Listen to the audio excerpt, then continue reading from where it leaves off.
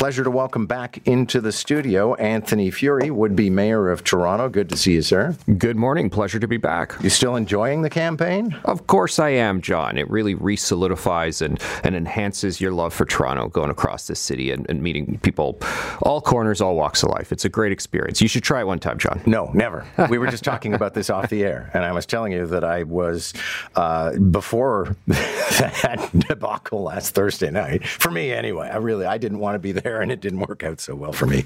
But the mayor's... You were great. Thank you. The candidates debate. I looked at all seven of you and I thought, what kind of a life is this where you know, like 10 times during the campaign, you have to pile into a room and stand next to each other and then argue for 2 hours. And then you've got to go to a Rotary meeting and then you've got to go to some church basement. I mean, is the draw simply that maybe you get to be mayor of Toronto? Look, and this is not just some campaign talking point, but John, it is truly amazing when you're knocking on doors and someone opens the door and says, well, hold on, come in. I want you to meet my family. We were just preparing lunch. Please have lunch. And maybe you're like, oh, this is perfectly timed. I need lunch. Or you're like, oh, I just ate, but oh, they're so kind. And really just lovely people who are opening their doors and opening their arms to you, really. So it's a great experience, John. It really is. I just love this city. You are one of the big stories of this campaign because you were part of the pack. I mean, there's 102 people running, and everybody talked about the top 6. Then it became the top 7. Latest poll has you in 3rd place. What's happening? Yeah, and I think Lauren Bosanoff there on CP2 Forge saying just yesterday, basically statistically tied for second, and that I'm the one who has the momentum right now. I'm the mover in all of this. So it's great. And I think, John, really it comes down to just the hard work of getting out there and meeting with people. And also, as you know, my message is an authentic message. I said to my campaign team, if you didn't hear me talking about it on talk radio, writing about it in my columns 3 months before we even knew there would be an election, I'm not going to say it on the campaign trail. Because, John, one of my primary focuses is I want to phase out these drug injection sites, replace them with treatment centers. I want to clear the parks. I want to help these people out, but I want to make sure that young families don't have to scan the park first for needles. I know it's spilling over into facilities in Scarborough, North York, Etobicoke, sort of the expansion of all of this. I did that press conference alerting people to how taxpayer-funded crack pipes are being distributed all across the city, and this is something that is authentic to me. We raised our family initially just a couple blocks from Moss Park, and we've always been concerned about this issue, both that we need the compassion for people affected by the drug crisis, but also, John, that police and health professionals, they tell me that the cause of so many of these random attacks on our streets and public transit relates to that drug crisis, and that's why I'm forging ahead on this issue. I also want to hire 500 new police officers. Sounds like a lot, but it only brings us back to what we were at 10 years ago. Now is a time for choosing, John. Do we want to look like they look like in Seattle, San Francisco, downtown Vancouver, heartbreaking scenes, or do we want to say no? A better way is possible. We can fix this. And I'm the one standing up to put Toronto families first.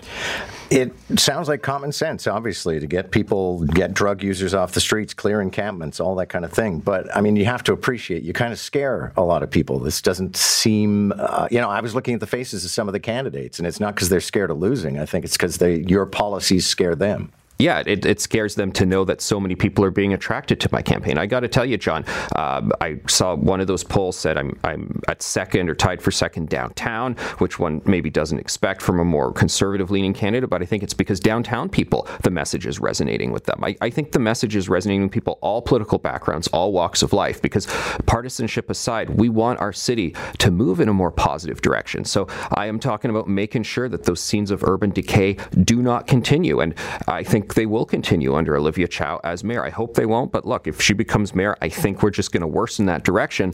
And I don't think we should also be talking about just finding more ways to take from the current tax base, take more money from people, erode the tax base. I want to make the downtown vibrant again so we can attract business, investment. I'm the only candidate talking about pro-business policies to grow the local economy for the benefit of all. Otherwise, we're just going to decay and erode. A couple of minutes ago, we were talking with a professor from Toronto Metropolitan University who effectively said if anybody says they're not going to raise taxes, they're lying. If this was not a mayoral election, then the same 6-7 people showed up for job interviews to be the CEO of a firm that is losing money.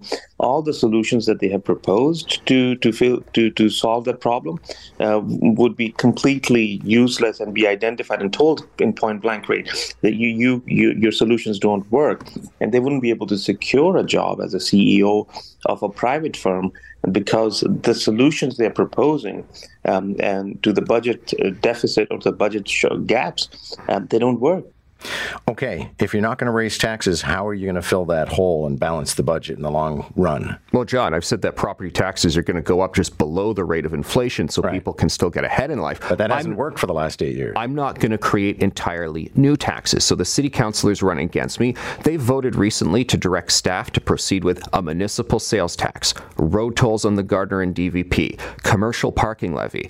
Affordability, John, is the top issue, one of the top issues in this campaign. Right. We see the price of food soaring. It is just reckless and irresponsible to even talk about all of that. You still got to pay for those services or start cutting those services. Look, John, the budget has gone up by 50% over the past decade. And I say to people, do you feel like you're getting 50% more services? They say, no, we feel like we're getting less. So we got to do the program review, the spending review before we even begin to talk about categories of new taxes. And like I said, we got to talk about growing the pie, pro-business policies, working with downtown BIAs and other business groups and the Board of Trade to go and attract more investment to the city. Right. We got to look at the fact that every time there's a new condo built, that's $3,000 more of revenue. We've got to look at growing the pie rather than just shaking down taxpayers for more. But I'll come back to the fact that we did this rate of inflation, below rate of inflation thing under John Tory, and we are where we are, which is that it's unsustainable. And the budget ballooned much beyond inflation. So we got to look at that budget there. I'm doing the non-core services hiring freeze at City Hall. So as bureaucrats, high-paid bureaucrats, depart for other jobs or retire, we're not immediately going to refill those positions. And every month there's going to be a turnover of tens of millions of dollars.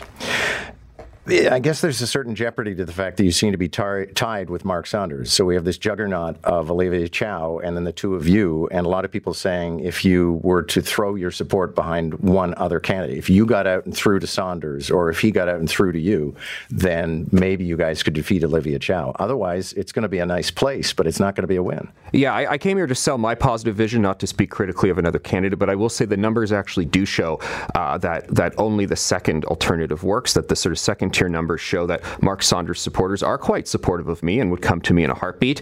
But for whatever reason, it doesn't go the other way. My supporters actually wouldn't go to Mark Saunders. I think because I'm the one who's put forward the authentic, passionate vision about where Toronto needs to head, how we're at a time to choose right now. And Mr. Saunders, as we've seen over the past 6 weeks, just announces things I've announced 5 days after I've announced them. So I think that's why I'm really the only candidate who will benefit from someone dropping out of the race and backing me. So I'm in it to win it, and I'm looking forward to just connecting more and more. And you know, the pollsters were saying on CP24 yesterday that I'm the one with momentum. The truth is Mark Saunders has stalled, John. He's at exactly the same numbers he was at 2 months ago, despite having a better funded campaign, way more media exposure than me. And now we're statistically tied. We're up against the news, but one last question, which is my closer for all of the candidates. I don't want to hex you, but if you lose, what lies ahead? Well, I'm in it to win it, but what I can tell you is whatever happens, my commitment and love and passion for this city has only grown the past few months.